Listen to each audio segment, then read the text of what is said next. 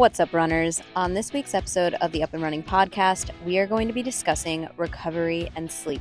This is the fourth facet of my 5 Facets of Running series, so I hope you stay tuned and enjoy. What's up, runners? This is the Personalized Running Doc. I'm a runner rehab specialist, running coach, and competitive distance runner. And throughout the early years of my running career, I was plagued with repetitive injuries and told by many a professional that it was my body's own fault, that my body wasn't built for running, so either I could quit or just live with the pain. I decided to choose option 3, dive into the science behind running and training, which is what allowed me to return to running pain-free and continue chasing after my own PRs to this day. And now I'm going to tell you all that I have learned along the way and how I coach my own athletes to do the same. This is the Up and Running podcast.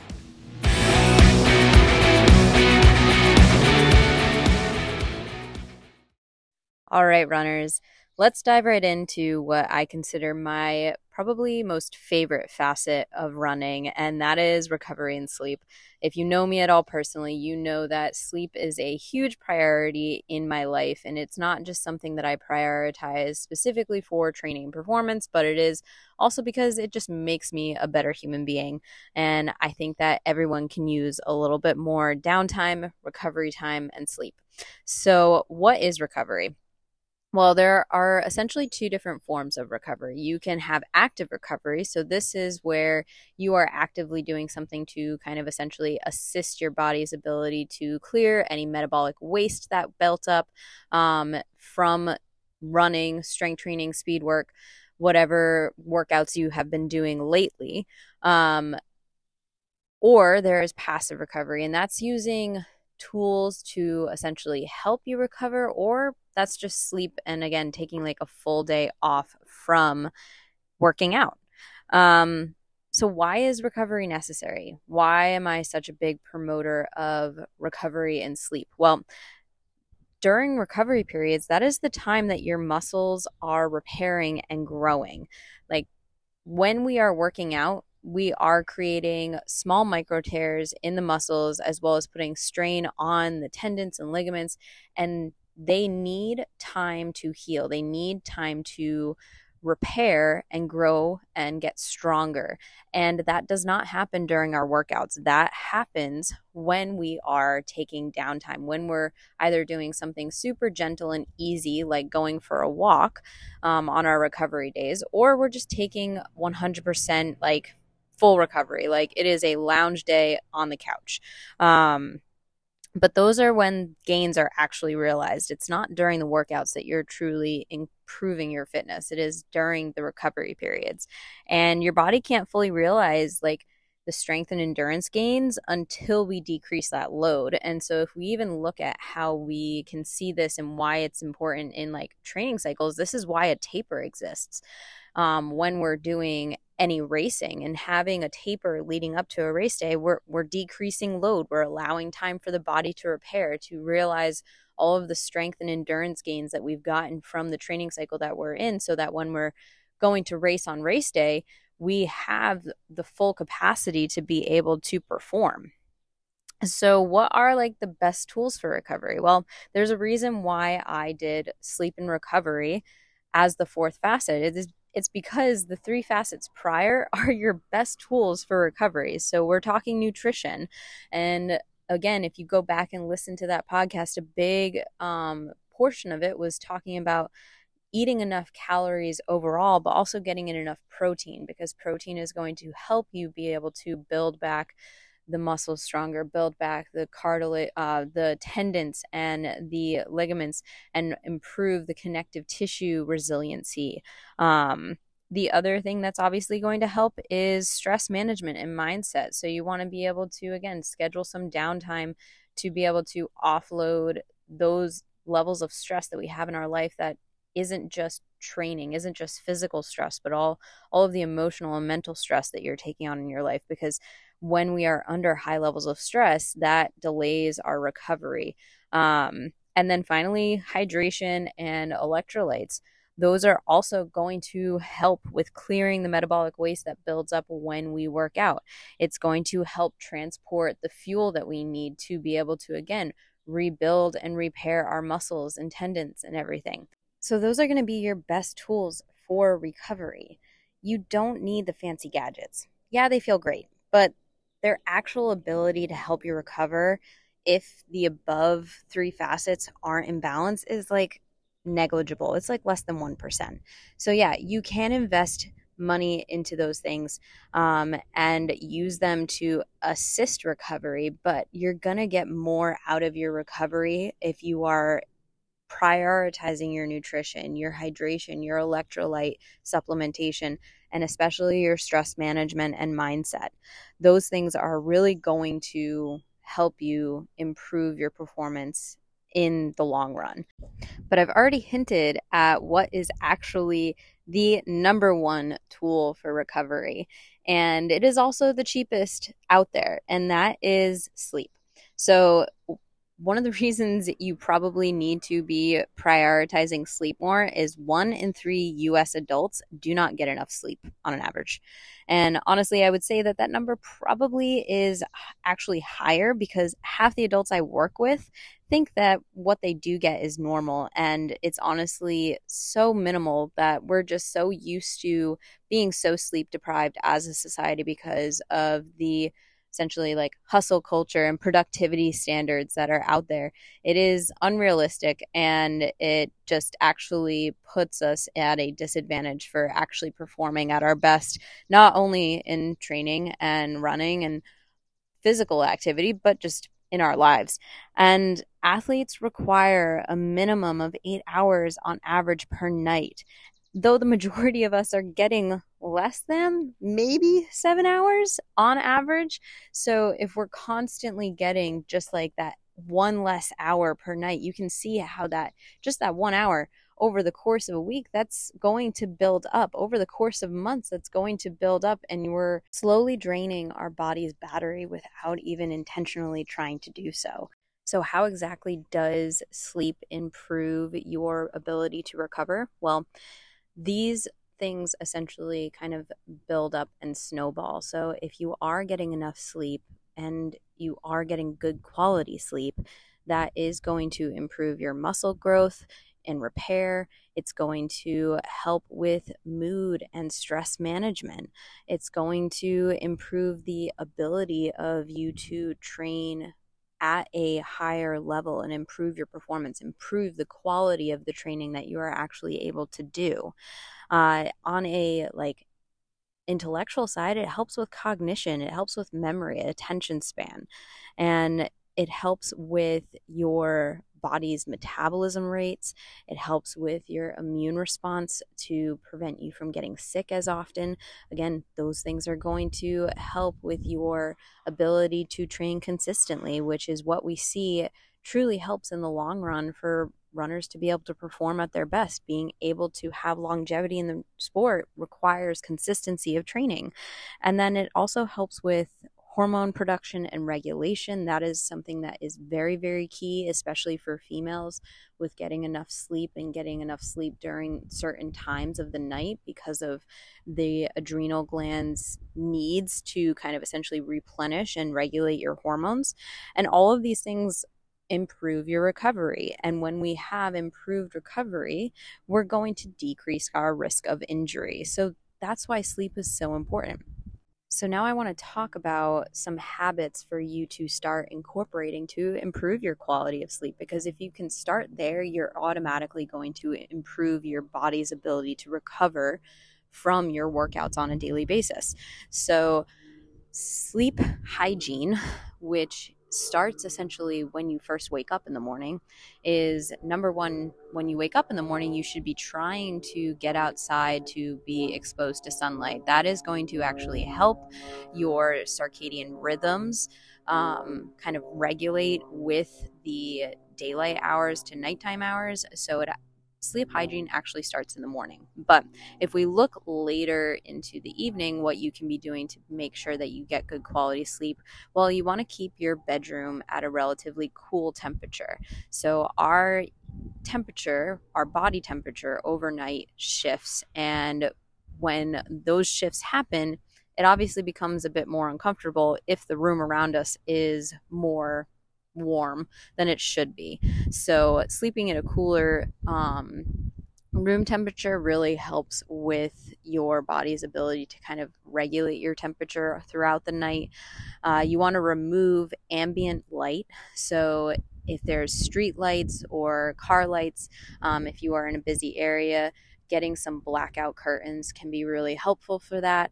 Removing blue light items. So this is a TV, a laptop, a phone. You really don't want to have those things in the room. And if you are using them, you don't want to be using them like 1 to 2 hours before bedtime, because that blue light stimulates, again, certain hormones that regulate your circadian rhythm, and it confuses the body, and it's going to keep you up later in the evening. Setting a consistent bedtime. This is something that is actually super important. There's a reason that we do this for children, and we shouldn't stop doing it as adults. We should have consistent bedtimes, even if that bedtime has to shift if your work schedule kind of shifts and alternates each week or each day of the week. And then have a bedtime routine. Have a way that you can wind down and decompress to kind of get yourself ready for bed. Again, our lifestyles are so go, go, go and doing everything all at once. And then we think as soon as we stop for the evening, we're just going to be able to just like knock out and fall asleep. And that's not necessarily the case. Your mind continues to go and to wander, and that can just create an inability to fall asleep at night. So having a routine to wind down, whether that's you journaling, reading a book, listening to a meditation or podcast, doing something that just is going to help you decompress and relax a little bit. And then finally, you want to be mindful of how much alcohol you are drinking, one, throughout the day, but how closely are you drinking to bedtime. The alcohol sugars that are in most beverages, this includes beer, spirits or mixed drinks, wine, those sugars are going to, again, alter your body's kind of regulatory system and ability to fall asleep at night. So trying not to drink 2 hours before bedtime. Sometimes I understand there are special occasions that warrant it. So those rare occasions, it's fine, but we just don't want to be doing it every single night. So now that we talked about the ways to improve your sleep quality and to start practicing some sleep hygiene habits, let's talk about what happens when we do not prioritize recovery and what this does to the body. So it first off increases stress, so that our inability to fully decompress and have downtime to get enough sleep, to just take enough time off in comparison to how much we are training, that is going to increase the stress and load on the body. And it's going to then decrease your ability to perform. So when we're under high levels of stress, your times, your pacing, it's going to decrease. You're going to start seeing yourself go slower and slower, because your body literally cannot manage the amount of load and stress that it is dealing with. And that's going to also decrease your reaction time. So you're not going to be able to be as quick and light on your feet when you're running or racing. And of course, when we're under a lot of stress and maybe not getting enough sleep, we're going to be irritable. We're not going to be in a very good mood. And then that's just going to make the relationships around you also pretty strained as well. And that's never a good thing when we are looking for support during a training cycle. And so other things that you want to consider when we are not getting enough recovery or not enough sleep, you're going to see actually a increase in your weight. So again, when the body is under high levels of stress and not getting enough recovery, this actually impacts your body's ability to gain muscle and lose fat. And so if you're working out and you're working on performance or even aesthetic goals with your training, you're going to have a harder time if you are not prioritizing the recovery in between. And again, if we are in a high level of stress, this is also going to increase our risk of illness, because our immune response is going to be dampened, and you're going to see an increased risk of injury because of all of these things, as well as burnout in sport. And so you're not going to find the joy in running as much if you are not getting enough recovery. It's going to feel more like a job, more like a chore, and just more stressful, and it's not going to be fun anymore. And that is not the purpose of running. Running should be fun. Running should be something that we're doing to enjoy, because if you are like me, you are not getting paid to be in this sport. You're doing it because you have a love and a passion for it. So let's recap on the things that you should be prioritizing when it comes to recovery and sleep. Things to know. There are two types of recovery. There is passive recovery. So this is using tools and gadgets to essentially help you with your recovery. On the low tech side, that is your compression socks. That's your compression leggings. On the high tech side, that's Normatec boots or Theraguns, things like that. And then there's also active recovery. And I view active recovery not only as something that you're doing physically, but the things that you are prioritizing in your daily life to improve your recovery. So as I mentioned, those are the three facets that we've already talked about thus far. That is nutrition, that is hydration, electrolyte supplementation, and stress management. In terms of physical things that you can do to help promote recovery, to help increase blood flow to your limbs and to clear any metabolic waste, that is going for an easy hike, that is doing a gentle bike ride, that is going for a walk. All of those things can be viewed as active recovery. But your number one recovery tool is sleep. And you are probably in the group of people that isn't getting enough sleep, because on average, athletes, so this is anybody that's working out 4 times a week for around on an average 45 minutes, needs to be getting a minimum of 8 hours per sleep on average per night. And most people in the US are not getting enough sleep. And most of us on average are getting like 7 or less hours. And so improving your sleep duration and sleep quality is super important. And then you can start to work on that by incorporating certain sleep hygiene habits. And so that's keeping your bedroom cool, removing ambient light, removing blue lights, setting a consistent bedtime and having a routine to decompress and wind down, and then trying not to drink most nights before you're going to bed. And in the mornings, the next day, you're getting up and you're exposing yourself to sunlight to help regulate those circadian rhythms. So I hope you guys have a big takeaway from this podcast and have some ways that you can start prioritizing your recovery and your sleep so that you can improve your performance, you can improve the quality of your training and the ability for you to actually realize those gains that you are trying to make in your training. If you have any questions or you want to just let me know that you enjoyed this podcast, please reach out. You can DM me at the Personalized Running Doc on Instagram. Let me know what your questions are or what you enjoyed most about this podcast. I love hearing from you guys, and this is the reason that I do this. As a friendly reminder to all the female athletes that are listening to this podcast, we still have a couple beds available for Revive Running Retreat. It is this June 15th through the 18th up in Vermont in the Killington area. It is going to be focusing on how to train as a female athlete, so how to prioritize certain facets of your training, literally going just more in depth into essentially these different areas of training as a female and how to incorporate those different concepts that we have been talking about in the past couple of episodes with the different cycles that we go through as a female. So pre, peri, and post menopause, how those different periods of our lives actually impact our decision making and our training priorities in order for us to perform our best. So if you have any interest, check out the link in the show notes below. Ask me any questions on Instagram or DM me to sign up and secure your spot. The next episode on the Up and Running podcast is going to be discussing physical training. This is the final facet in my 5 facets of running series. And there's a reason that we are talking about physical training last. It is because these 4 facets that we have talked about prior to take up more time and should require a little bit more attention than we are actually spending on our physical training.